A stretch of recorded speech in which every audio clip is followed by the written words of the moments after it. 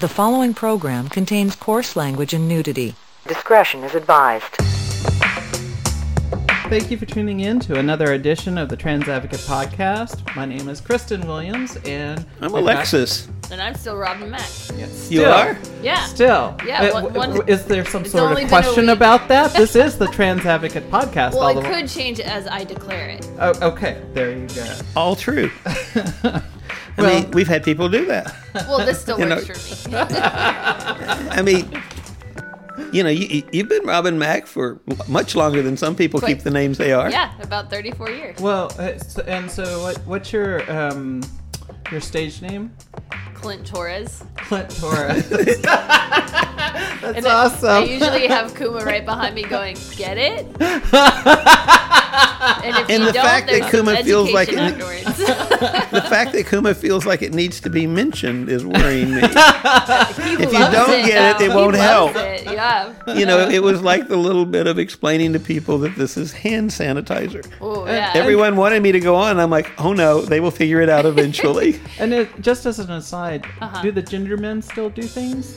You know, we've taken a pause because we were working on the gender book, and then Kuma and Jay got really excited about creating Gender Real Houston, and that has taken some time. I think they thought that film would be a little less time-consuming. Wrong again. And it's not. But the neat thing about their next show that they're designing in March for Gender Real is that it has a show component, so we'll probably bring some of the genderman stuff back. Oh, wow. So you do live performance, live gender expression. Wait, did we and just then get an you do exclusive film. that's never been mentioned before? Ooh. The gender men may That be was doing kind of something? leaky. That was leaky. Maybe we shouldn't mention it. Juicy. Yeah. So we're looking at what we might want to prepare next. Well, in today's show, we are going to review some of the anti-trans rape apologists making headlines this week, plus some news affecting our community. But before we do any of that, we're going to have Gwen Smith's Gender Nation.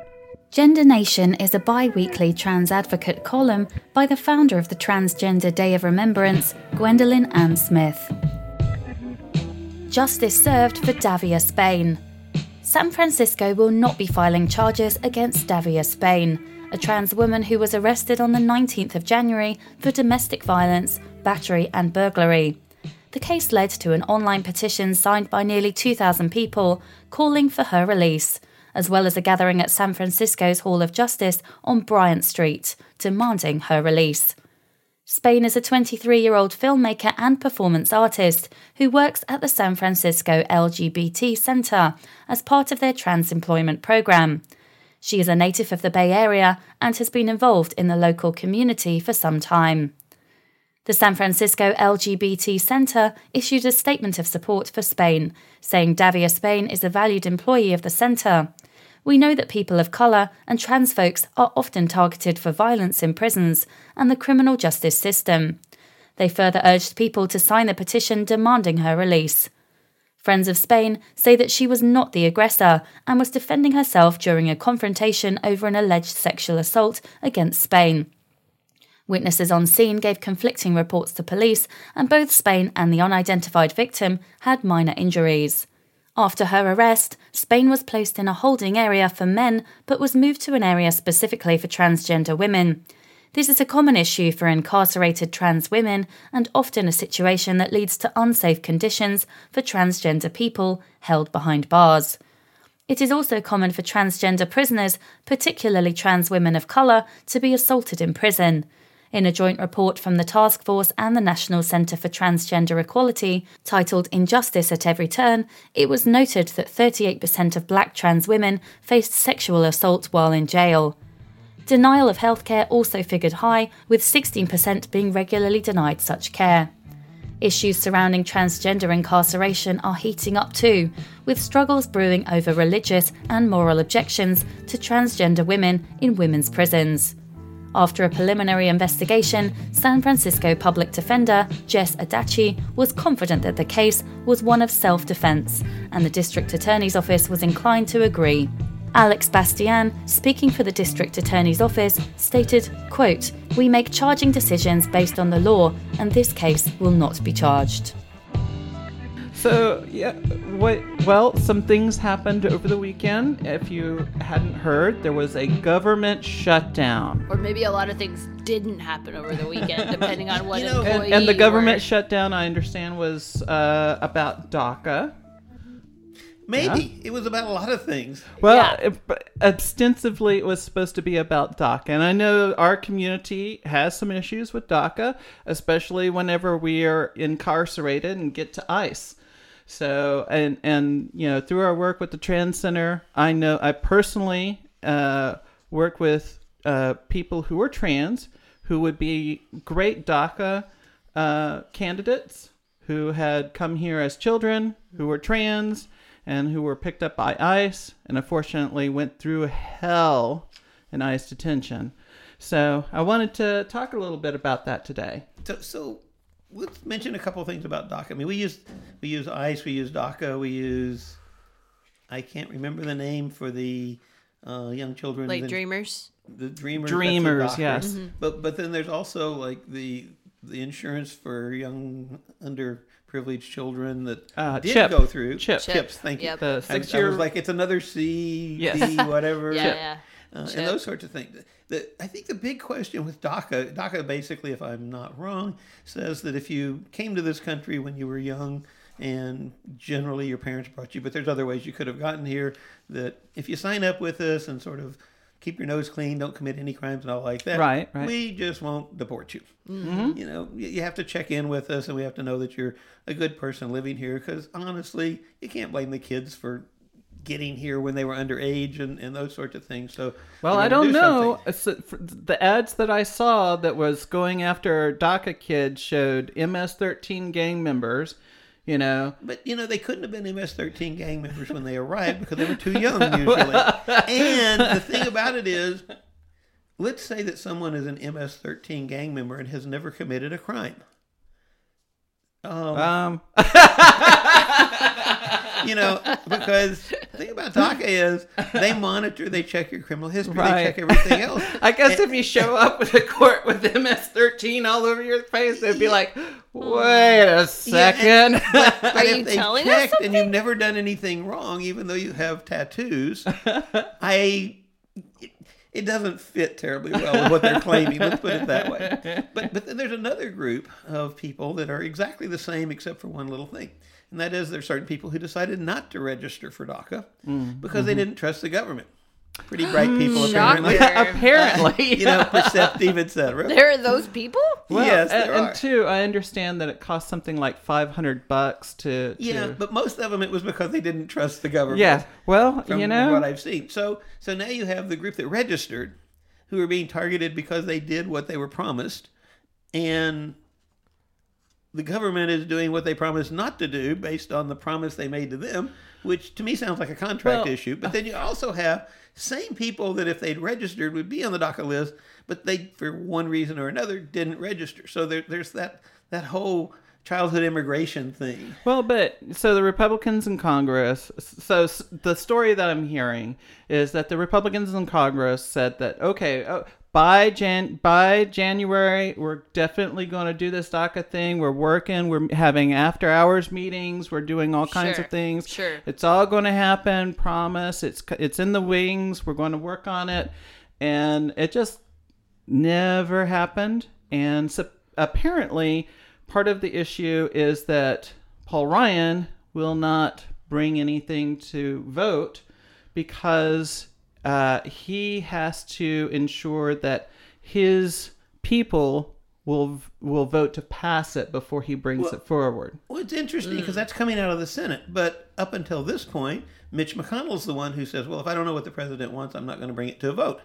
Well, I heard that. So apparently that's part of the reason why the shutdown came to an end was that supposedly the big concession is that by February 8th, they're going to have an up or down vote.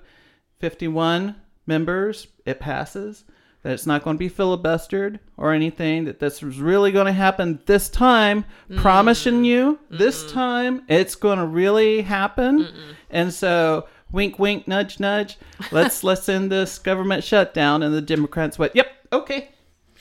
And the Democrats have never been good at public a lot spin. Of things. And they were losing the spin race. I mean, the other side was bullshit, but they were definitely winning it. Well, and I heard there also may be some lawsuits coming out of all this, because if you were to have called the White House during any of the time that they should have been off, there was a voicemail that said they were closed due to what the Democrats did, and they're keeping funds away from your soldiers. And, now, look, you know, and the they're like, are they soldier actually things, able to slam Democrats while they're off? Well, there was a bill to fund the military through the shutdown, but Republicans wouldn't take that up. And I mean, in case you're wondering, like, well, just how many GLBT people would this really affect? DACA there's a Williams Institute report that suggests that it might be 36,000 GLBT people that would be affected by DACA. So the Williams Institute, as I understand, that's California Law Institute, something associated with Berkeley. Their numbers, so something like 36,000 queer people may be enrolled in DACA. And I'm just thinking, if they all paid $500, that's one hell of a fundraiser if we're just talking off of the queers. Yeah, but what I was about to say is, I don't care about any of the rest of it. It's like, you're in this country, you're working. Yeah. Mm-hmm. You've been in the military a lot of time. Yeah. You have no crimes of any sort. Right. Mm-hmm. You've done nothing wrong. Your parents brought you, or someone else, or maybe you wandered across the border as a little tiny kid. There's a few people who just floated across the Rio Grande and were taken up and put in foster care and like that. I mean, there's all sorts of ways you got here, but you got here as a kid. It's not as if we don't have other problems to focus on. The rest, I honestly don't care about. It's like, what's wrong with people wanting to get rid of good people? But that's the thing. Everyone supports DACA. Most Republicans, 60-something% of Republicans, registered Republicans, support DACA.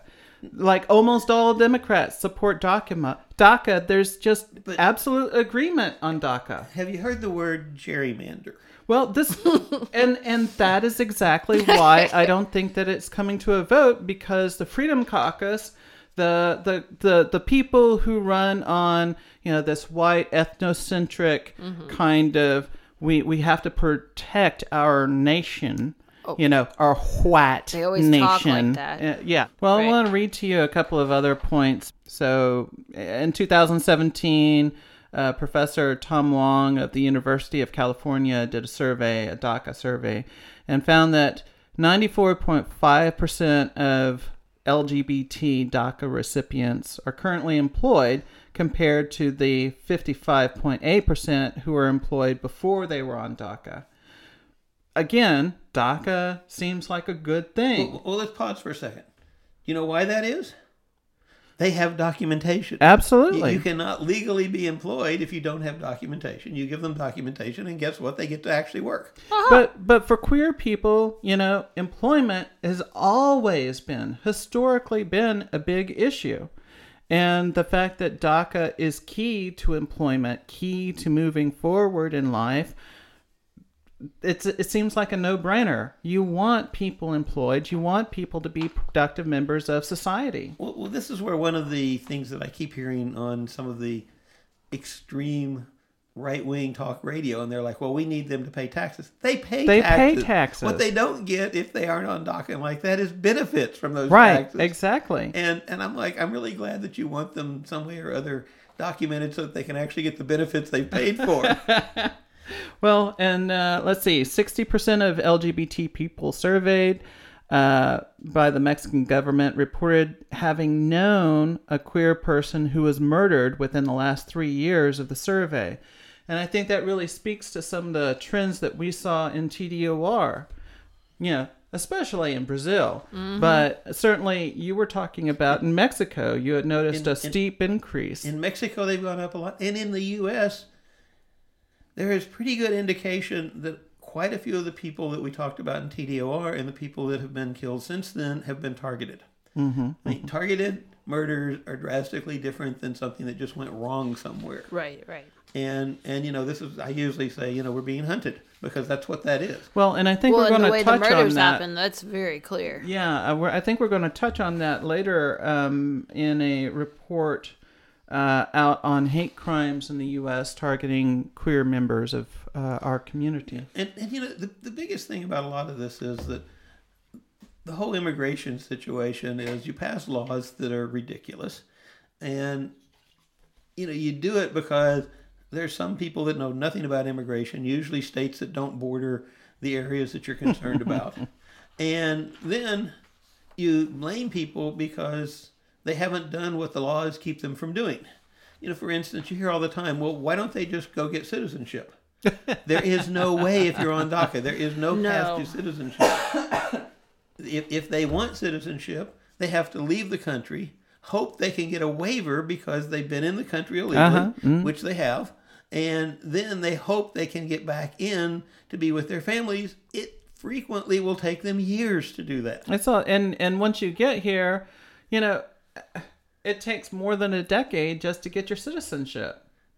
If you are allowed if you to. can. Well, and some of it's a lottery system, I mean, even if you're an outstanding citizen and you're on a work visa working for this amazing corporation, it's some of it's just the mere chance of a lottery. I mean, people can't even really explain the process, so I don't think the general public that's not in the process can really even understand. And let's be honest, a lot of the people who are against DACA, it's simple xenophobia. That's really what it is. It's the same stuff that it's the same stuff that's always focused on us as a community. Oh, those people over there, you know how they are.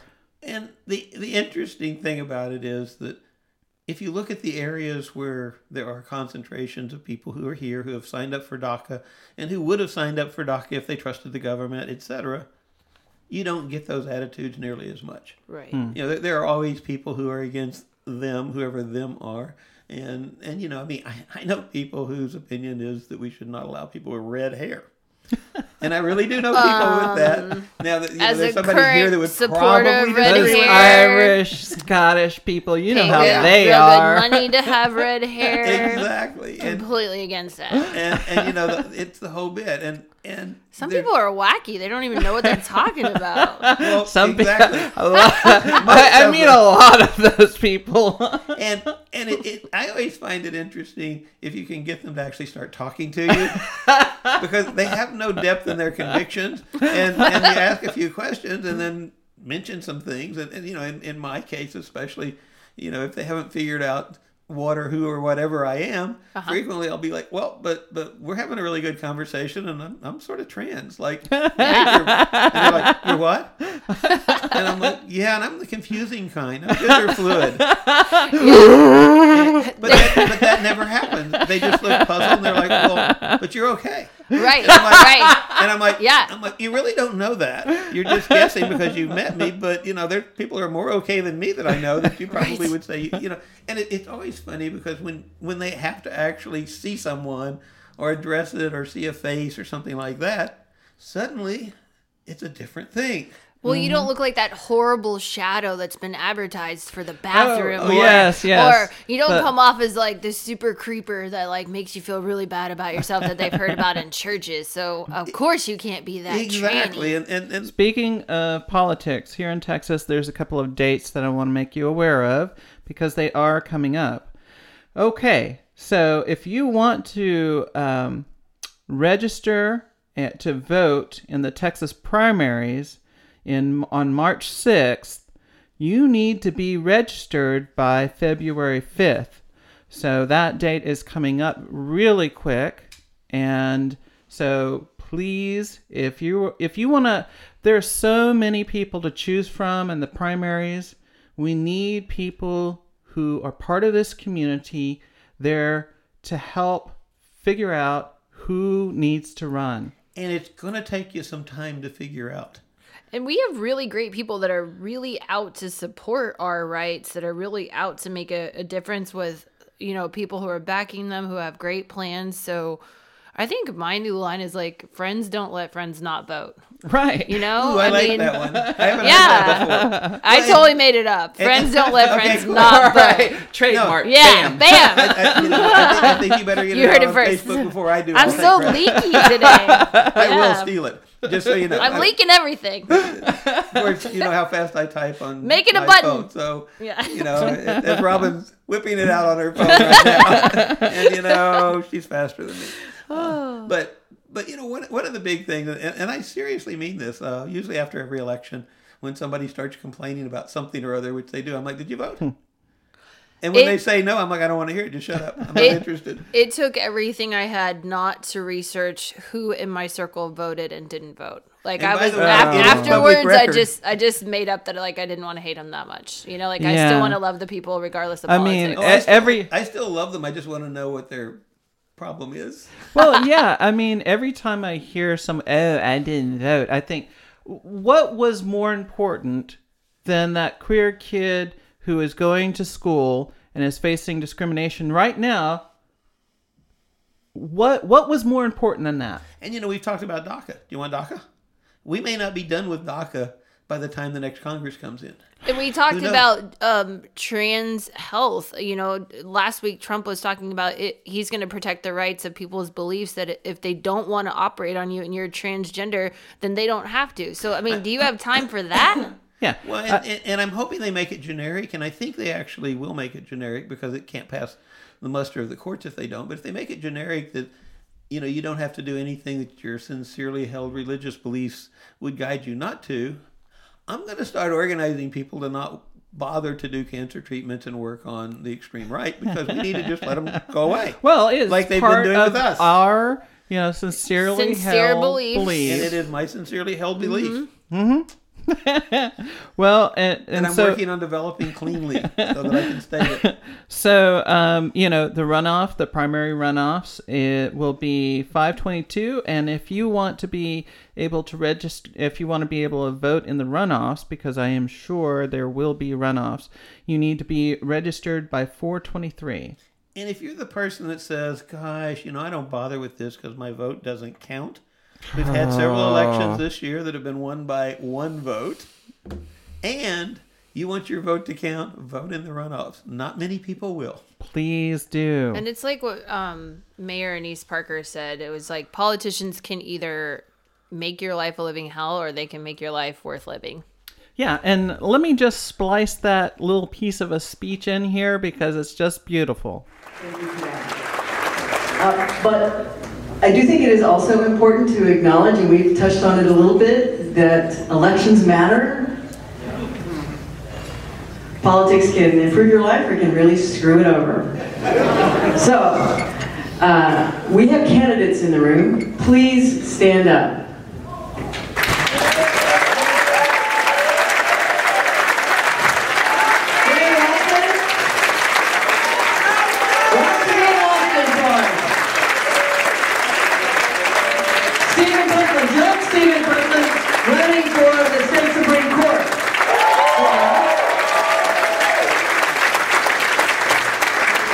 And Jennifer Renee Poole. You can vote for anything you damn well want to. I will vote for you for anything.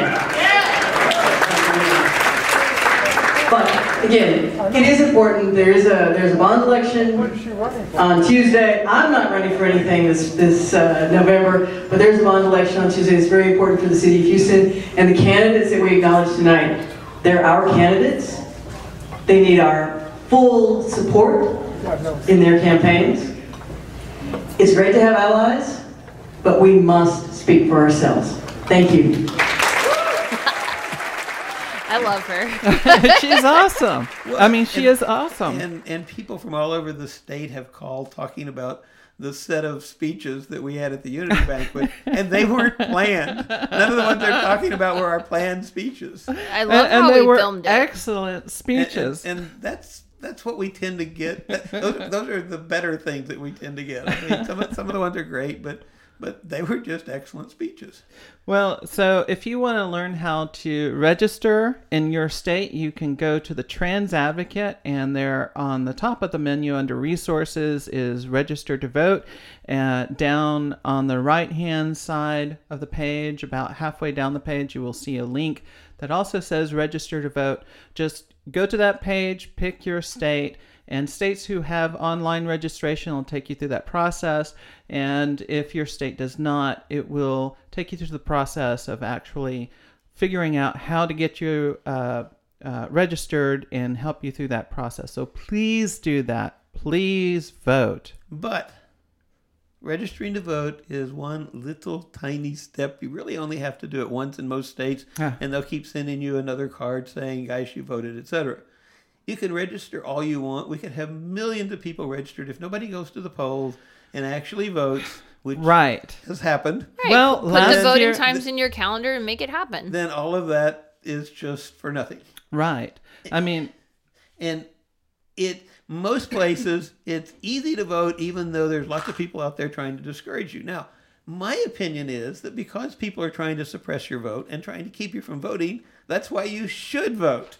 It's like, so you're going to give in to the bully who says, well, if you show up, I might stare at you. Who cares? Right. I mean, take a friend with you so that you two can stare back. I mean, it could be fun. You can go out to eat, and then vote afterwards. Just take your friends. But make it a community event. And I've hardly ever had to wait in line because so many people don't vote. Like, I've never, it's been less than 15 minutes for me every single time. I go on the first day of early voting here in Texas. Yeah. And I've always waited hours, but I like it because I get to see lots of people. Oh, yeah. I get to check the process. It's almost like a party happening. Well, if you're in Houston, go to the West Gray location because they're always fun. And you will have no problems. Yeah.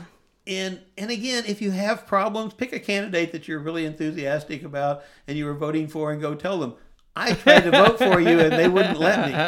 Well, the majority of the time I go, I see the GLBT political caucus out there and they're handing out the vote the card and they're high-fiving you and they might have donuts. I mean, it's like, it's fun. It's just fun. And I do want to say, hey, if you have not heard our last podcast that turned into basically a beautiful, comical civics lesson, go listen to it. It's excellent. It tells you. Planned. We just got rolling. Yeah, it just tells you what to do if you get there and they don't want to let you.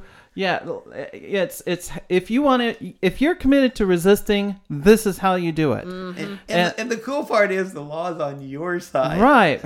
What to do when you get there and they say, "Oh no, you can't vote." It's what to do about all the things that are happening to our queer kids, to us whenever we are in need of medical care. It's how to fix all of that. And if you want a really good 101 on how to confront all of that and to do something about it, listen to that podcast. It was fucking amazing. And it's not hypothetical. It's all been done. Yeah, regularly, just saying. So I wanted to switch gears and talk a little bit about Is this an automatic or standard transmission? No, it's standard. Here, let me put it in neutral. You have to push through the pedal. Okay, let me put it in reverse. You can hardly get those cars. Let me put it in first. Okay, some millennials may not know what you're talking about. And I figure that if it's, if the gears happen to be on the column, I'm probably the only one here that's ever knows. I've never done a column style. shift. I had somebody who would say, well, I'd let you drive it, but, it's on the column and no one knows how to shift them. I'm like, I'm old. I'm really old. I could do I have no problem with it. Not a column. I've never done a column. But I wanted to talk to you about this Alliance Defending Freedom. I know we've talked about Alliance Defending Freedom. At this point, you should always be suspicious if you hear of a group that has freedom in its name, because they mean the exact opposite. It's like this Orwellian thing that they have going on. No. They leave out of work. It's our freedom, not yours. Our freedom to oppress you. I saw exactly. I saw this perfect political cartoon. It's this queer kid that this group of bigoted religious people are nailing to a cross, and he's squirming, and they're like, "Stop oppressing our religious rights."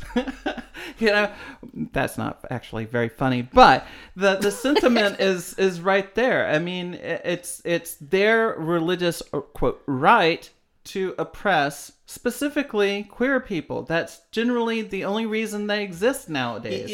This goes back to a certain game that Robin and I toured around for a while. I love this game. Everyone take it on, steal it, run with it. It's a game. So good. Basically, if you just flat have to have discrimination, well, okay, we can work with that, but shouldn't we get to pick or randomly choose who gets discriminated against? That's the game. Those are not the rules that they want to play by. You get the dice, you get to roll the dice. Well, this is our game, not their game. This is us reclaiming their game, because every time you want to move something forward, a politician that doesn't want to get on board with you will say, well, I'm sorry, political expedience. Like, we're okay with the gays, but we can't put in the transgender people because, if we do that, it'll just hold things up. So political expedience, we're going to have to throw the trans people under the bus again. Okay. And so we decided to call this the political expedience game. Because we're so this is the political expedience game. Yes, because we're completely fine playing political expedience if for once someone else got a different turn, or someone else different got a turn, right? Like, let's make it equal. So, they want to play it with us on every roll of the dice. Right? So we got this die that has like 20 sides. Literally 20-side die. It's really good. It was actually really heavy and big. And so it's really simple. You roll the die, you turn the card over to see who we're going to discriminate against next year. Yeah. Each side of the die represents a different sort of sector of people. Like on one side of, like, number one side of the die would be race. Number 2 would be gender. Number 3 would be sexuality. Number 4 would be while I wouldn't call that justice, that would technically be equality. You all have an equal chance of being discriminated against. Yeah, instead of trans. If they don't like the results that they got, because sometimes they don't. Sometimes it's us, and we're like, we lost the roll. Nobody really liked the game when they realized that they would actually be included in the chopping block. That's how we feel. Knock it off. And usually the way the game would go is they would roll the die, and we're like, now turn it over and see who we're going to discriminate against next year. And they would like, ooh, I don't like that. I'm like, you can roll again if you want. We're okay. Yeah, sure. And after the second roll, they're like, I don't like this game. I'm like, well, neither do we. Neither do we. The ones that want to play it. Yeah, we play it with our names under each one of these cards. And that's what I don't like that game and either. We have a card that says, we know this is what you'd like to play, but that just doesn't look fair. So here's the fair card. And we don't even have to explain it. They get it about the second roll. That's actually pretty cool. It certainly works. It's a great teaching tool. Steal it, run with it, go and play it. It's just like the colored cards game that I've played for years and years with people when they're like, well, but there's only male and female. And you start out saying, okay, here's the card. We're going to go black and white. Which card is this? And you show them a black card. They put it in the black stack. And then the next card will be white. And the next one will be a little grayer. And it'll get grayer and grayer. And then there's a blue card. Well, there's only 2 stacks. And so they'll pick one. And then there's a yellow card and a green card. And then there's some more gray. And so at the end of it, they're like, let's go back to that only male and female. I'm like, you just told me that blue was black. I mean, if there's only 2 boxes and I have to check one, I have to check one. It's a rule thing. It has nothing to do with whether there's things in between. Oh. And it's interesting because I've never had anyone argue it after we went through that. Or frequently they'll get stuck on the blue and they're like, there's no place for the blue. And I'm like, there's no place for me on your list of male or female either. Wow. So tell us about these freedom protectors. They want to protect the black and white world only, no color. They're protecting their freedom. Their freedom. Well, actually, it's the freedom of a couple of parents who don't like the idea of cis and trans integration. They're like, those trans kids need to be segregated away from our normal kids. And so, of course, Alliance Defending Freedom and some place called the Thomas More Society have teamed up to go after trans kids, to ensure that trans kids can't use the bathroom. You notice they always like to pick on kids. Well, they're either picking on kids or fucking little kids.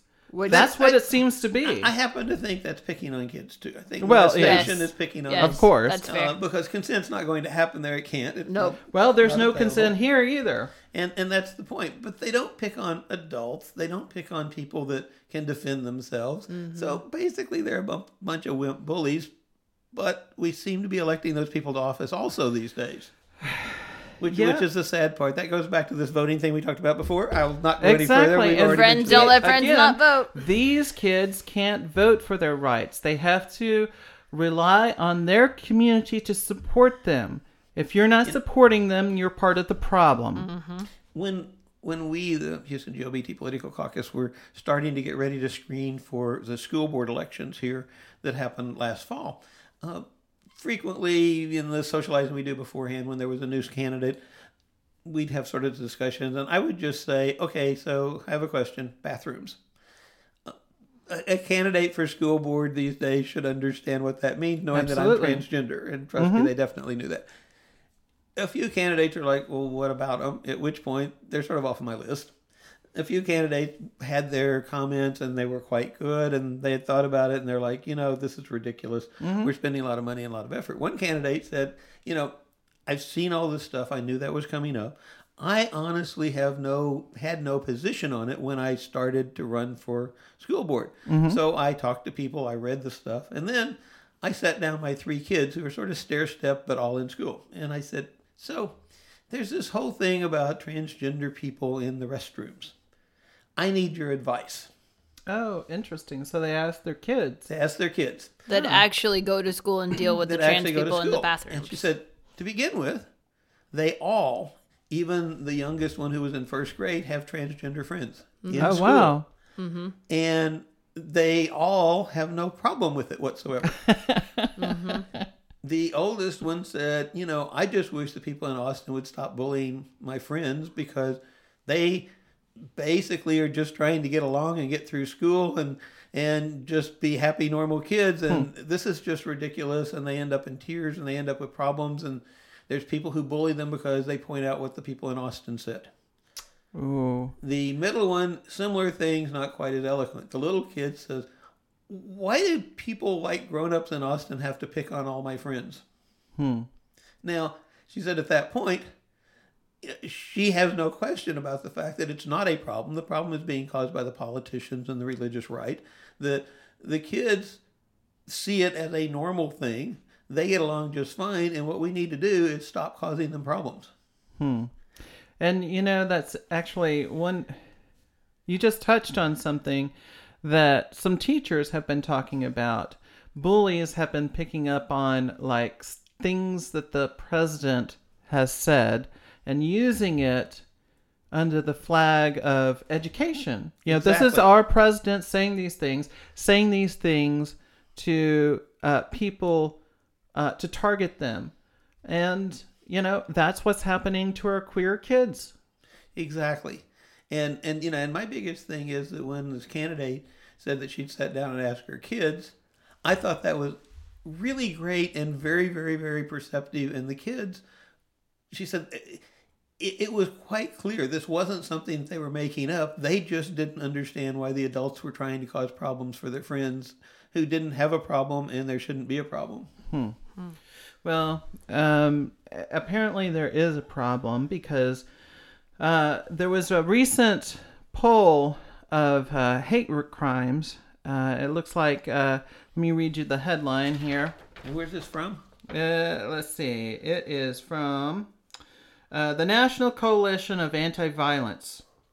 Let's see. The headline is hate-related homicides of LGBT people were up 86% from 2016.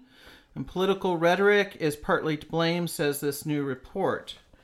It says in 2017, with the number reaching 52 up to 86% from 2016. It's the highest number recorded by the coalition in its 20-year history of tracking hate crimes.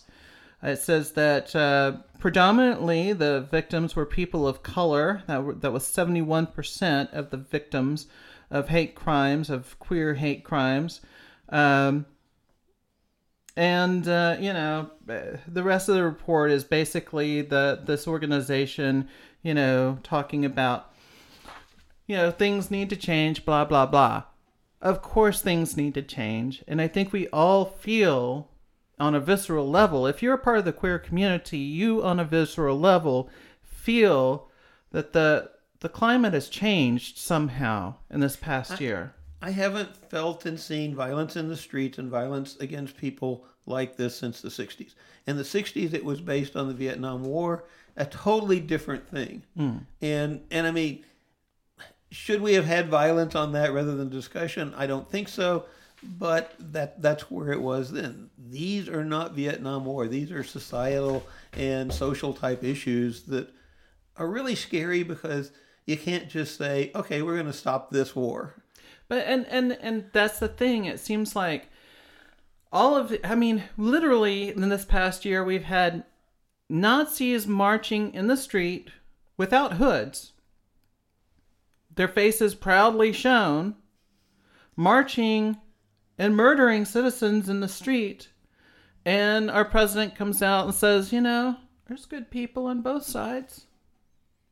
Exactly. And I mean, the good people on both sides isn't the worst of it. It was that he didn't denounce even the violence. Well, yeah. I mean, that's the thing. And in fact, during his entire campaign, he offered to pay for people's legal fees if they committed violence. I mean, I, at the time, felt like that something should have been done because there is a limit to freedom of speech, and one of them is you can't actually try to convince people to do violence. That's one of the limits. Mm-hmm. And he walks all over it all the time. Yeah, and his Lügenpresse, this fake news strategy right out of Nazi Germany. So anytime people question him about that kind of stuff... It's all fake news. It's all fake news. No. It's not real. It's not real that our country's leadership has emboldened a certain segment of our population. And it's not just the president. I mean, the thing about this is that the president is currently sort of like the instigator-in-chief in my mind. Mm-hmm. But then if we look at just about every state, there's someone in the state who frequently was his major campaign person who's doing the same thing. Dan Patrick was the supporter here in Texas, and Dan Patrick is doing the same thing. Now, interestingly enough, as the elections are sort of rolling in, Patrick is sort of hushed. Pretty quiet. He's not doing anything public. He's doing stuff in like Republican meetings, but even there, he's backed way off. And I think in Texas, at least, some of the moderate Republicans have decided that keeping their mouths shut just isn't the thing they should do. And these are really powerful people. Patrick is a powerful person, but there are a lot of other really powerful people. Our county Judge Emmett, and for people that don't understand Texas politics, Judge Ed Emmett is probably one of the most powerful politicians in Texas. Came out to speak at our transgender event.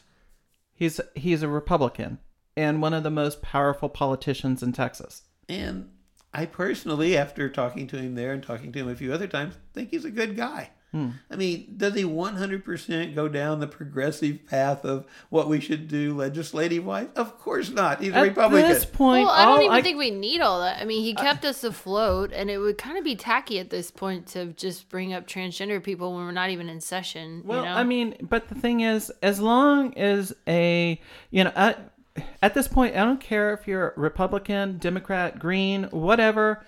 I don't care as long as you aren't actively targeting people like me, my friends, my family, the people that I love, my community, and kids in school.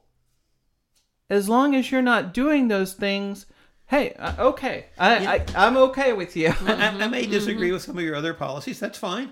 But there's a gating issue that says you want to kill me and people like me. I don't care about the rest of your policies. We're done right there. You want to stone me to death. Okay. No, that's it. Yeah, that's a line in the sand for me. You will not get my voter support. I don't care about the rest of it. Yep. You can say, well, but I'll give you $1 million. I don't care. Nope. Because, it's not going to do me any good. And that's what I think a lot of people miss. And the fact, which I've brought up several times, it was in our previous podcast too, is, there's some pretty good Republicans in Texas because they're the ones that stopped all the anti-LGBT laws. Mm-hmm. Mm-hmm. Well, because they recognize that there's other business to do. We have flood control, we have the educational systems, we have foster care. It's not like everything is amazingly well kept and we can just pick on this topic. It's a mess. Mm-hmm. And probably if the messes got fixed, people would stop even caring about a lot of the other stuff because they're all false issues. Well, speaking of a mess, the Rolling Stone put out this really... I thought it was a pretty good, very in-depth review. It was really long. I was scrolling and scrolling. Really long. Yes. But then I thought about it. It's been going on for years. But yeah, it was like... Well, and it's the Rolling Stone.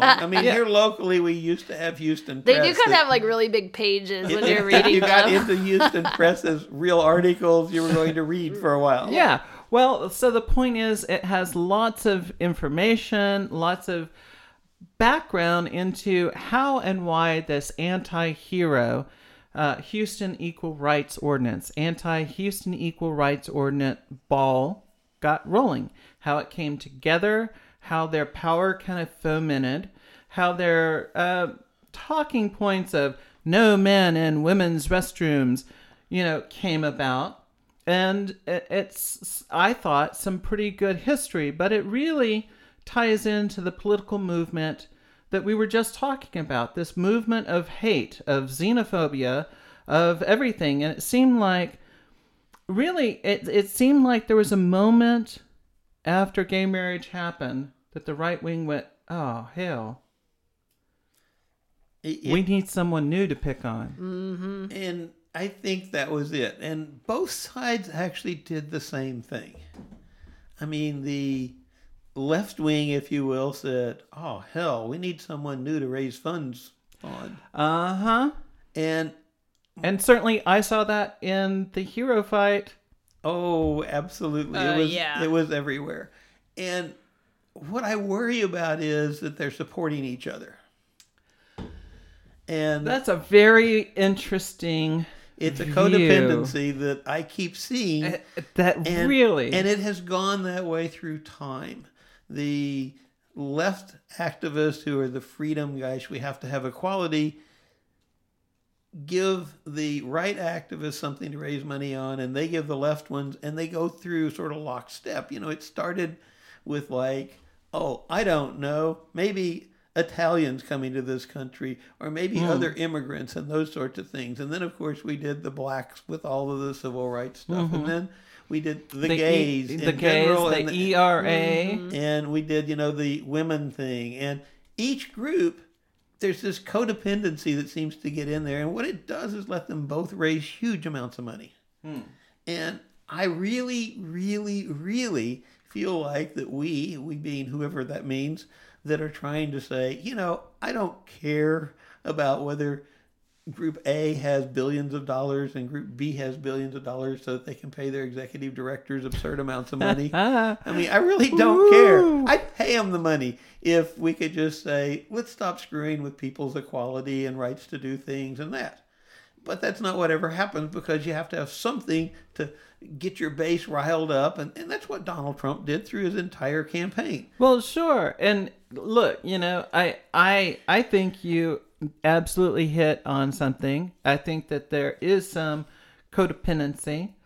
The flip side to that is, okay, well, what is the response? Well, that's the interesting thing, because I think there is one. We just haven't been using it, which is what leaves me a little bit questioning whether it's a conscious thing or a non-conscious thing.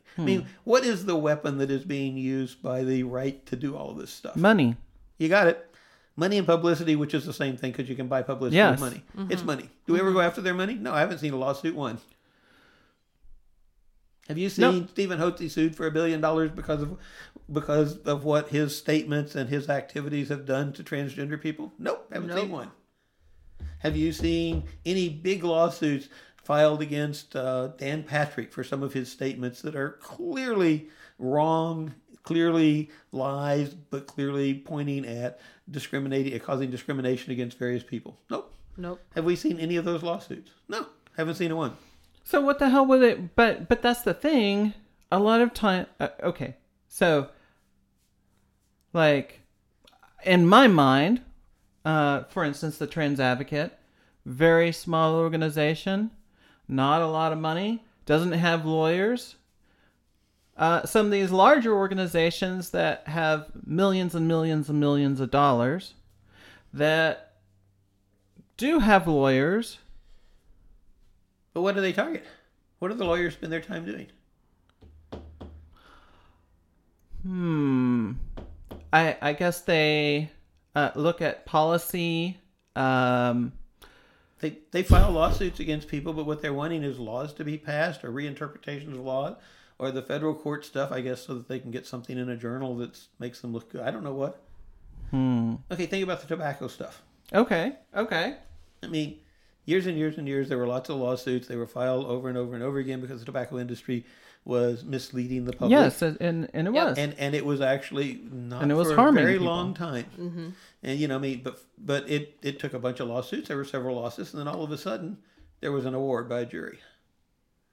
Once there was an award by the jury, all of a sudden, the tobacco industry is in oh shit territory. Oh, and now Philip Morris is wanting to get out of the tobacco. Of course, all of them are wanting to. They're trying to ship it overseas, etc. This took several years, but the key was they didn't sue for anything but money because that's what the tobacco industry ran on.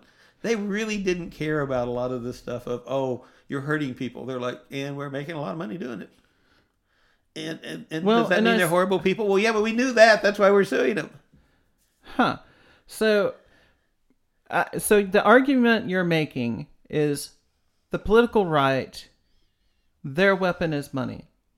And if you're in a fight for your life, you want to take away their weapon. Yeah. I mean, equate it to gun control. Okay. Everybody's like, well, the weapons that are killing people are guns, so they want to take away the guns. I got that. I disagree with it. I think they should take away the bullets because that's what's actually killing people. Now, and I have certainly said that because but that's not the weapon that's being used by the political right. If they were using a club and someone trying to beat a bunch of people to death, what do you want to do? You want to take the club away. Well. So now, how does better that? Lawyers. But how does that work nowadays, when political money is seen as part of free speech? That's fine. Don't forget, there's limits on free speech. There's a lot of things you can't do. If I come in free speech and I stand in front of a crowd in Houston, Texas with a whole bunch of really good people and I say, I want to behead all of those GLBT people, and I swing a sword around, not sure that's protected. Well, he didn't say GLBT. He said homo-fascists. Yes, he did say homo-fascist. I couldn't remember the term. It's something I homo-fascist. That was Stephen Hotze. Yeah. Now, if things happen and it seems like perhaps they listened to him, then I think that that's something actionable. Are you going to win 100% of the lawsuit? Probably not. We don't win many now. Right. So you file it. I don't know whether anyone's ever been in a lawsuit, but the fact that you have to be involved in a lawsuit is not the pleasant part of your life. The other thing about it is you get in a lawsuit of some sort. And I mean, I'm not talking about filing lawsuits that are totally frivolous, because I think there are connections with the statements people make. I think there are connections with the funding that is done for certain groups to go out and make statements. And I think there's a lot of that there. And you get to do subpoenas and depositions. Well, then you find out more information that you don't know. And I mean, it's just like what's happening in Washington with Mueller, except you do it over time and that. I mean, I think right now that it's starting to get interesting in the Washington thing. But on our end, I do not remember a single lawsuit where there was a huge amount of money filed or a huge lawsuit filed against a group. Well, and there's two or three groups running around pushing an agenda. They're providing all sorts of stuff, and that agenda, in the way it is being used, is hurting people. Right. What we don't have is a group of really good lawyers who are saying, you know what? yes, we're going to get rich if we actually win this. And I'm okay with that. I mean, it's like if it's going to be real tough giving it back to all those homeless kids in our if it community. Fixes a huge problem and they get rich, more power to them. I mean, because that's what happens. And they're going to spend a lot of money getting it. We don't have that. We have, some reasonable lawyers who go maybe help with a little lawsuit. We got ACLU stuff that looks at rights, but they aren't going to push for money or anything. I just don't see us actually going after the problems. Accounts and their pocketbooks, yeah.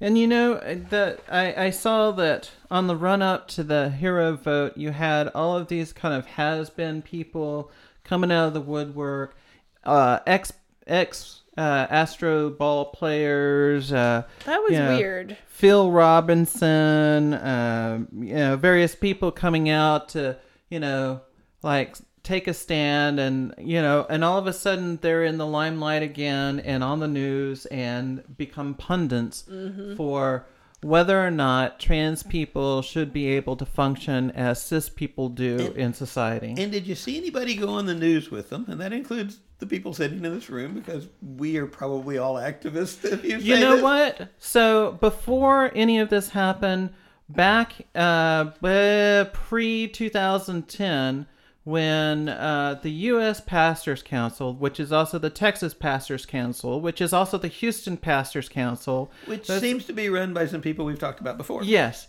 So, I debated this guy. I was invited by our local Fox affiliate to debate David Welch, the executor of this group, this 3 groups, I don't know which, but it's a goddamn hate group is what it is. Joining us now is Dave Welch. He's the executive director of the Houston Area Pastor Council, and Kristen Williams. She is the executive director of the Transgender Foundation of America. And they're against gay people existing as equal citizens in our country. That's what they're against. That seems to be their only purpose. And so I debated him on this Fox News, and I was told that, we don't like, I was too aggressive. You were too aggressive. I was too aggressive, and he didn't come off looking as good as he could have, and so... And gender has always been accepted to be what we are born with. We don't have to have a committee and a study on what that is. We hold up and say it's a boy or it's a girl. To be intersex. We can't undefine an institution that has been the foundation of our society over a fraction of 1%. That's pretty clear at this point, and we have to defend so what marriage is. So your argument is majority rules, and those people who are born this way, they're just out of luck. They never had me back. Oh, did they think that you were like a woman that was going to make him look good? They thought that I was going to come on and I was going to be kind of the liberal. They didn't explain this ahead of time. Basically rip you apart. Yeah, but forget him. I mean, he basically is a professional pundit. That's what David Welch that's does. What he does. He's a hired gun, and I mean, he's paid by people that basically hide their contributions, but it's pretty easy to figure out who they are, and not to worry, because the Republican Congress put through a bill that was signed by Obama to make sure you can never actually find it out with 501c4s. But right, and Obama did sign it, so sorry, he's part of the problem with that one. But basically, I'm not talking about them. I'm talking about these former ball players. Well, what was weird was after they were all over the news saying how, I'm blah, blah, blah from the Astros, and, nobody knows my name anymore. But I just wanted to say for the record, I don't think we should have trans people in the bathroom. And then like a week later, oh, sorry, we retracted that. Well, you know why? Basically, there were a whole lot of people. This goes back to my earlier thing. There was McNair, who was the owner, had donated a bunch of money to what I consider the wrong side. Right. And it was all good. But then suddenly there were a lot of people who said, I want a refund on my season tickets. Yep. A lot.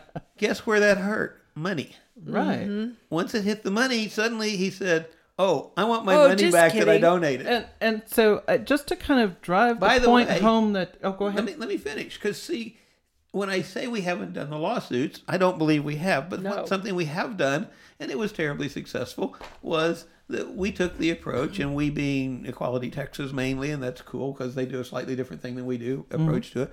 Equality Texas took the approach of saying we're going to attack the bathroom bills and all the anti-GLBT bills with economics.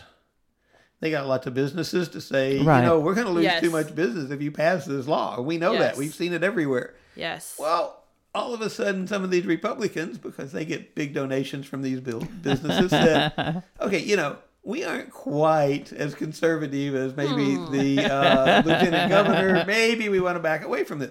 I don't care why they do. It's back to the money end of it. But to really kind of, I guess this really supports your point about how preeminently important the money angle is. Even whenever it comes down to sexual assault, that the people pushing the scare tactics about trans bathrooms, trans people in the bathrooms, for instance, the good Reverend Kendall Baker, who was the anti-hero spokesperson, had a radio spot. No men in women's bathrooms. No boys and girls showers or locker rooms. I'm Reverend Kendall Baker. I was born and raised in Houston. My father has been an ordained minister for over 60 years and taught me the difference between right and wrong. Like a man going into the women's bathroom. Now that's just wrong. It offends me that the homosexuals compare their cause to that of black Americans. Homosexuality is a choice. That talked about how, transgender predators are coming to your bathrooms and they're going to be after the women folk. They're going to be after your little girls. Well, while that was happening, at the same time he was doing this, he was fired from the city of Houston for, let me read this to you. We've got the city of Houston paperwork. We've actually got the inter-office memo. We do have connections. Just saying, you never know. It says, let's see. The OIG investigation revealed evidence to support the allegation that Mr. Baker had made lewd comments and sexual advances towards subordinate female employees. Specifically, Mr. Baker solicited sexual acts and made crude comments about female anatomy and engaged in inappropriate physical contact. Yeah, I think that would be called sexual harassment. Now, so he's doing this. But no, he's the moral guidance the people are seeking. Yes, he's doing this while on television talking about those transgender predators. There's a word for that. I think it starts with an H called hypocrisy. Hypocrite.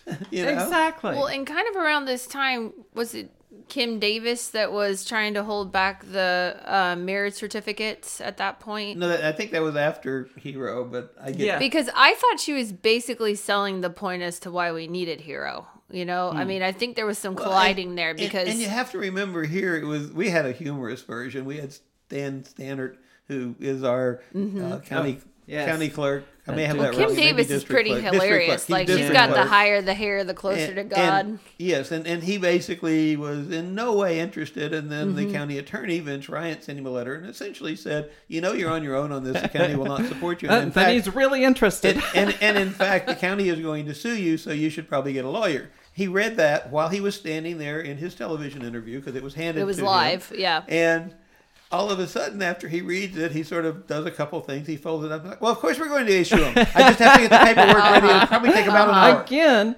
that was affecting his personal pocketbook. Yes, it was. Now, on this thing, it comes out that this guy's a sexual predator, a for real sexual predator, warning against those trans people in the bathroom, and no one fucking cares. No one cared. Like, seriously, it got no airplay. No, none whatsoever. Wasn't on the news. But the other side of it was that if you look at it, the people who are doing this warning, to a pretty great extent, have had subsequent revelations about them being sexual predators and doing the stuff they're blaming other people for.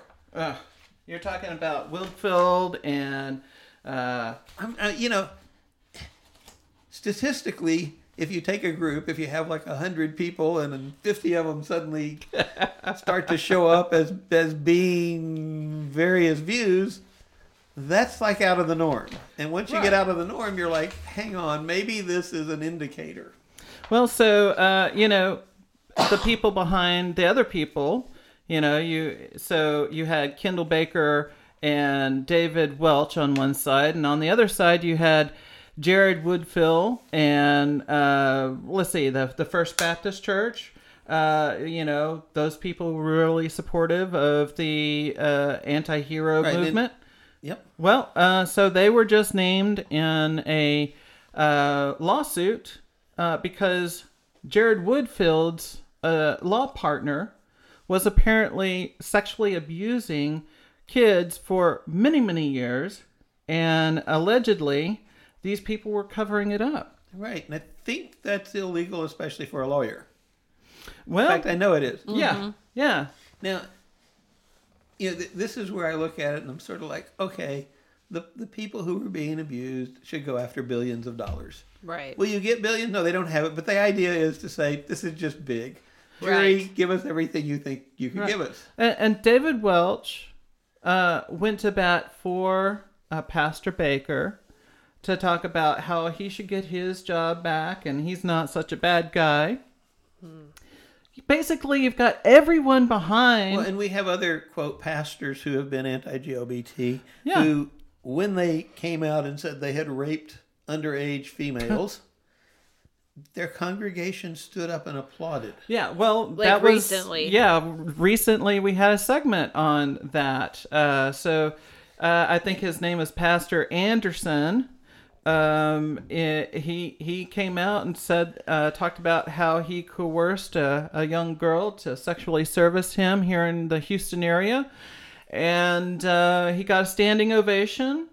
And recently, the mega church that he works for came out and said, people like us sitting here talking about him, we need to shut the fuck up, because they're the godly ones. They're all about forgiveness and moving on, and to help his healing process, we need to just stop talking about it. And I mean, I actually think they need to stop talking about it too, because I think it should be in court, and he should be looking at how much TVC time he gets. That's just my view. But, well, that you should stop talking about it is followed by we should pray about it, and then that goes back to like you should be in the closet and pray the gay away sort of thinking. Like I've seen these patterns before. We can't talk about the pain of the victim. Right. We can't talk about any of this stuff, and all of this stuff. And the victim is never mentioned when they're talking about the problem. I perceive all of this as acting out, acting out behavior. People who have personal issues, projecting those issues upon a specific community and acting out. Exactly. And meanwhile, like,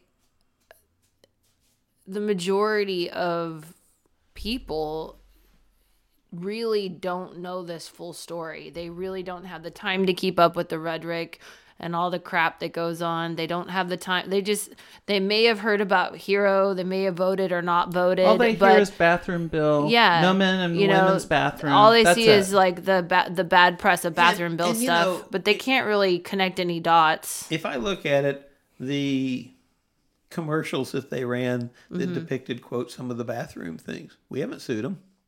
No, we haven't. We haven't found lawyers and said, that depiction is false. You did false news. You cannot prove that ever happened, which it didn't. And in doing so, basically, you've affected our ability to earn livelihood as a community. Go to the bathroom safely, get medical care without having to worry. And do a lot of other things, all of which cost us money, and we want you to pay for it. And we want you to pay for enough airtime to reverse that image. And by the way, it takes a lot more to reverse it than it does to set it to begin with. So are you saying that you want young, hungry lawyers who want to make a name for themselves to contact us and have us sit down and talk about how this might happen? I think, that there very well needs to be something that's done, and we haven't been doing it. And, I've literally thought about this for a very long time, and I'm like, why are we getting no traction? Well, we aren't making it hurt. Well, and I think that you're absolutely right. I mean, not even pedophilia will stick to these people. I know. I mean, there doesn't seem to be any sexual limit. Assault of women, going out in public and saying, "Oh, I am protecting women," when you're a fucking sexual assaulter, doesn't get any traction. It just gets covered up by the same people who put all the other rhetoric there. Oh, absolutely. And I do believe the laws are in place. I do believe that the courts work. Mm-hmm. I mean, are there some judges who say, "Well, I just do what God tells me"? Yes, well, there obviously that there is. There was one in the news recently. People aren't even taking these people to court, though. Yeah, you know. But I also believe that in general the courts work, and I if they don't work, then we might as well just give everything up. And basically, this goes back to gun control, because at that time it'll just be armed resistance. So, well, which is probably why going back to our last podcast, as you said, judges are politicians. Judges run for their office. Judges are elected. And so when you're voting, you may very well be voting for a judge that may hear, one of these cases that's going to make or break the political destiny of your community. And when we're screening, like if we're doing things for the caucus or some of the other groups that are screening, we have to be really careful what we ask the judges, because we don't want them to have to recuse themselves from the kind of things we want them to hear. And so, you have to really, be careful around the edges. Okay, so the answer, to kind of wrap things up, we talked about hate crimes. We've talked about the disgusting sexual proclivities of the people who are targeting us, ironically, as the perverts who are going after children, when that's them. They're the ones that are doing that. So, and you're saying that we need to go after their money. And I absolutely agree. The question is how? How do we do that? Well, we have to find some lawyers that are actually good lawyers. And we have to also understand we're going to lose for a while, and then pretty soon we'll win one. And after you win one, then it starts to roll the other way. The other side of it is you never know what a jury's going to do. Right. And and I wouldn't and even in Texas, I don't think that if you got a jury together and set all the facts that we've talked about in this podcast, from their hypocrisy to the dirty tools that they're using, they're definitely linked to the past racism, but specifically that they are lying about a class of people in order to gin up hate and make life harder for them. Well, but and there's another little step. Why would they do that? Because it lets them raise money. Mm-hmm. Mm-hmm. So you're saying that instead of in our American culture saying, look, we're liberals, we're progressive people, and we care about these squishy things called rights and our feels and everything, we need to go at this and say, look, the reality is these groups do this because it makes them money. Well, let me ask you a question. Let's say you were getting $1 million a year. Huh? Salary. Mm-hmm. And you know that if you actually solve a problem, you stop getting your $1 million a year. Uh-huh. Well, I'm sure that I would come up with a different problem that I needed to solve. No. This is your only problem. You don't get $1 million. So how well are you going to work on so you're saying like that organization about marriage, I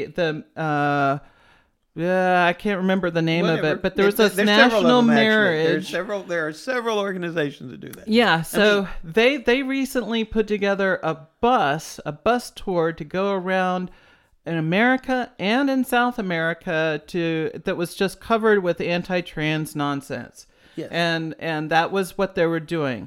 National Organization of Marriage, I think that's what it was. I believe it is. And so, or it could be for families or other things. They went from that to pivoting towards focusing on the the scourge of trans people in your community. Now, what they're doing actually with marriage is they shifted two ways. They went to trans, but they also went to the benefits of marriage. That they're like, well, it says you can be married, but you don't get any of the benefits. Oh, right. And you know, I don't think that'll fly for very long. But let's look at the other side. Let's look at the people who are going in to defend them. Let's say that I had the nuclear missile for solving this. You know, it's like I can absolutely solve it. I can wipe the problem out, but then I lose $1 million a year. Right. I'm maybe hesitant to push the button. I don't know. And it always worries me when someone has to give up a very comfy position or that. You know, you look at the March of Dimes, and most people may not be old enough to remember before we had polio vaccine. I mean, March of Dimes was one of the most effective organizations in the country as far as fundraising and doing research. And then their research worked. Their one target, which was polio, we got a vaccine. It essentially became a non-issue. Yes, people still get polio. We also have better treatments, et cetera. Now, that was all from March of Dimes. Suddenly, they have nothing to do. And they sort of changed it to Mother's March, but the person who had been running it and the board that had been running it, who were making a lot of money for that time, it wasn't in the millions, but for that time frame, it was a lot of money, suddenly we're out of work. You know, that reminds me, in one of our early meetings for Transgender Foundation of America back in the 90s, we had this board member named BK, and BK, you know, she said, and you know, the thing that we're doing here, I want us to be really clear that we're working every day for our obsolescence. We want to ensure that we are not around in 50 years. And when she said that, I was like, you're right. Exactly. Now, the problem with organizations that pay their upper staff a lot of money is you just wonder how invested people are in destroying their own income. There are people who will. I mean, as a consultant, I've frequently told people, okay, my job is to make sure you don't need me anymore at a certain point. And I have done that regularly and said, I'm done. You guys don't need me. And they're like, oh, but we want you to. I'm like, no, there's nothing for me to do. I am leaving. But that's really hard to do the first few times you do it because you're making really good money. And then it's like, I'm going to basically be making no money tomorrow. But if it's the right thing, you have to go do it. Now, there's some of the organizations when you start to see the super high salaries that you just wonder if people could ever earn anyplace else. It just worries me. Well, so and then I see us not going after the money that is killing us, so to speak. So let me just ask you something. So what would happen if, so say we can't get any lawyers together to do this. Let's say no lawyers are willing to do this. Quite possible. What would happen if several poor people who not a bullshit case, but legitimately can compare, like, look, when these ads started running, you know, these things happened on my job, and then I was fired, and then these things happened, and then, you know, basically just filing suits. Well, I mean, that is one thing you can do, but I think you also want to say that this is something that has a broader scope. It doesn't just affect one person because of the heavy level of publicity that people put on it. Right. Mm-hmm. So you want to go after significant amounts of money and assets that are being used. Right, because a lot of times whenever one person goes after it, what will happen is they'll settle. They'll be bullied. Well, you know, I mean, there's this whole thing we're talking about now with Trump that, you know, they did a payment of $100 something thousand. They did it through a separate LLC. They did all sorts of stuff to hide it. It didn't hide well. Well, and you have to do things that have legs. I mean, one of the questions that we posed here was why weren't people on TV against some of the people that were, when they were coming out with the Astro players and whatnot, why weren't we speaking for trans issues? Well, we didn't have rights. You know, like we were facing the same things that Hero would have covered for us. We were facing possible job loss. We were facing possible discrimination more. You have to be able to put that at risk. Such a double-edged sword. Mm-hmm. It's in order to, but again, it goes back to that DACA stuff. It's like in order to access your rights, you have to put yourself out there and possibly find yourself in a really fucked up situation. I know for a fact, every time someone was starting to do stuff, at least I would sit down and explain this to them.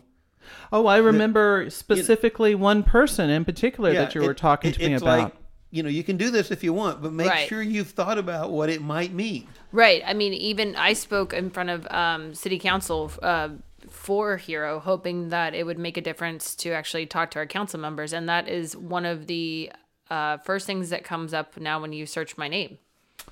So every time I go in to be searched for employment, that's what pops up as a YouTube video.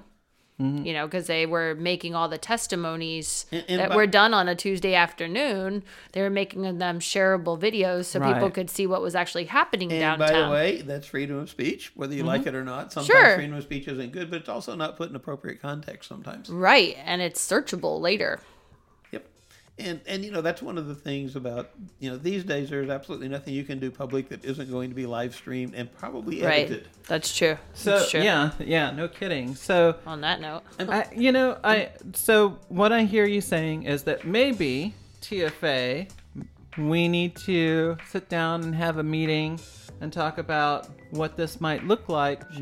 Maybe after all of the interviewing politicians for runoffs and all of that kind of stuff. By the way, a lot of politicians are lawyers. Just saying. Right. And all but one of them in each race is going to have not much to do. Right. Come on, friends. And have raised some money that they need to donate towards a most of them worthy. Oh, well, yeah. Right. A few of them, well, not really. So a few of them, it's sort of like we felt like we had to buy them coffee. But But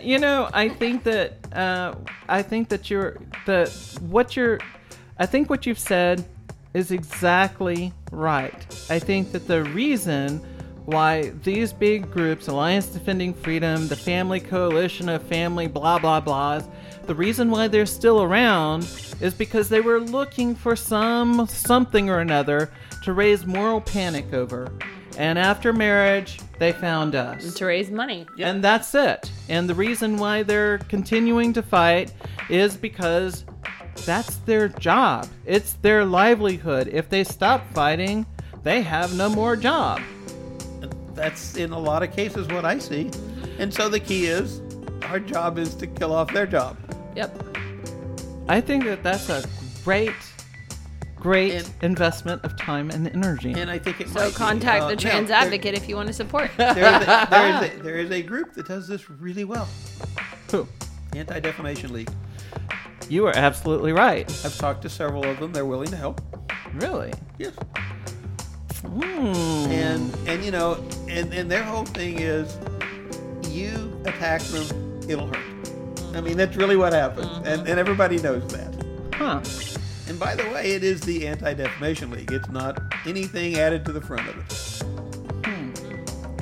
Well, I think this is a very interesting and tantalizing discussion that we, board members of TFA, who are also podcasters, should be talking about. We accessorize with many hats. You're welcome.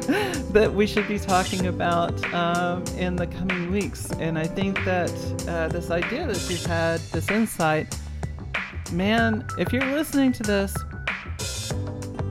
share that insight with your groups, because I think that it's absolutely on the nail. I mean, it's absolutely right. So, thank you. We will see you again next week. I hope everyone has a good week, and we'll talk to you then. Oh, it's going to be a great week. I'm over the flu. Yes. And me too. Yes. All right. Bye, y'all. Bye.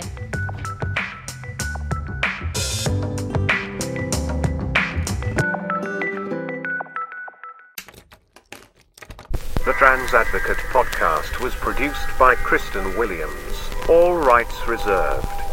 This episode featured music by Topher Moore and Alex Lane. Archival material was provided by Fox 26 Houston and the Campaign for Houston PAC, an organization that seems to be a dark money cesspool of lying, hypocritical, sexual predators. The Trans Advocate is a project of the Transgender Foundation of America, a 501c3 non-profit organization. The views and opinions expressed in this podcast do not necessarily reflect those of the Trans Advocate or the Transgender Foundation of America. Visit the Trans Advocate to register to vote, learn more about us, or learn more about our trans scholarship or disaster recovery fund.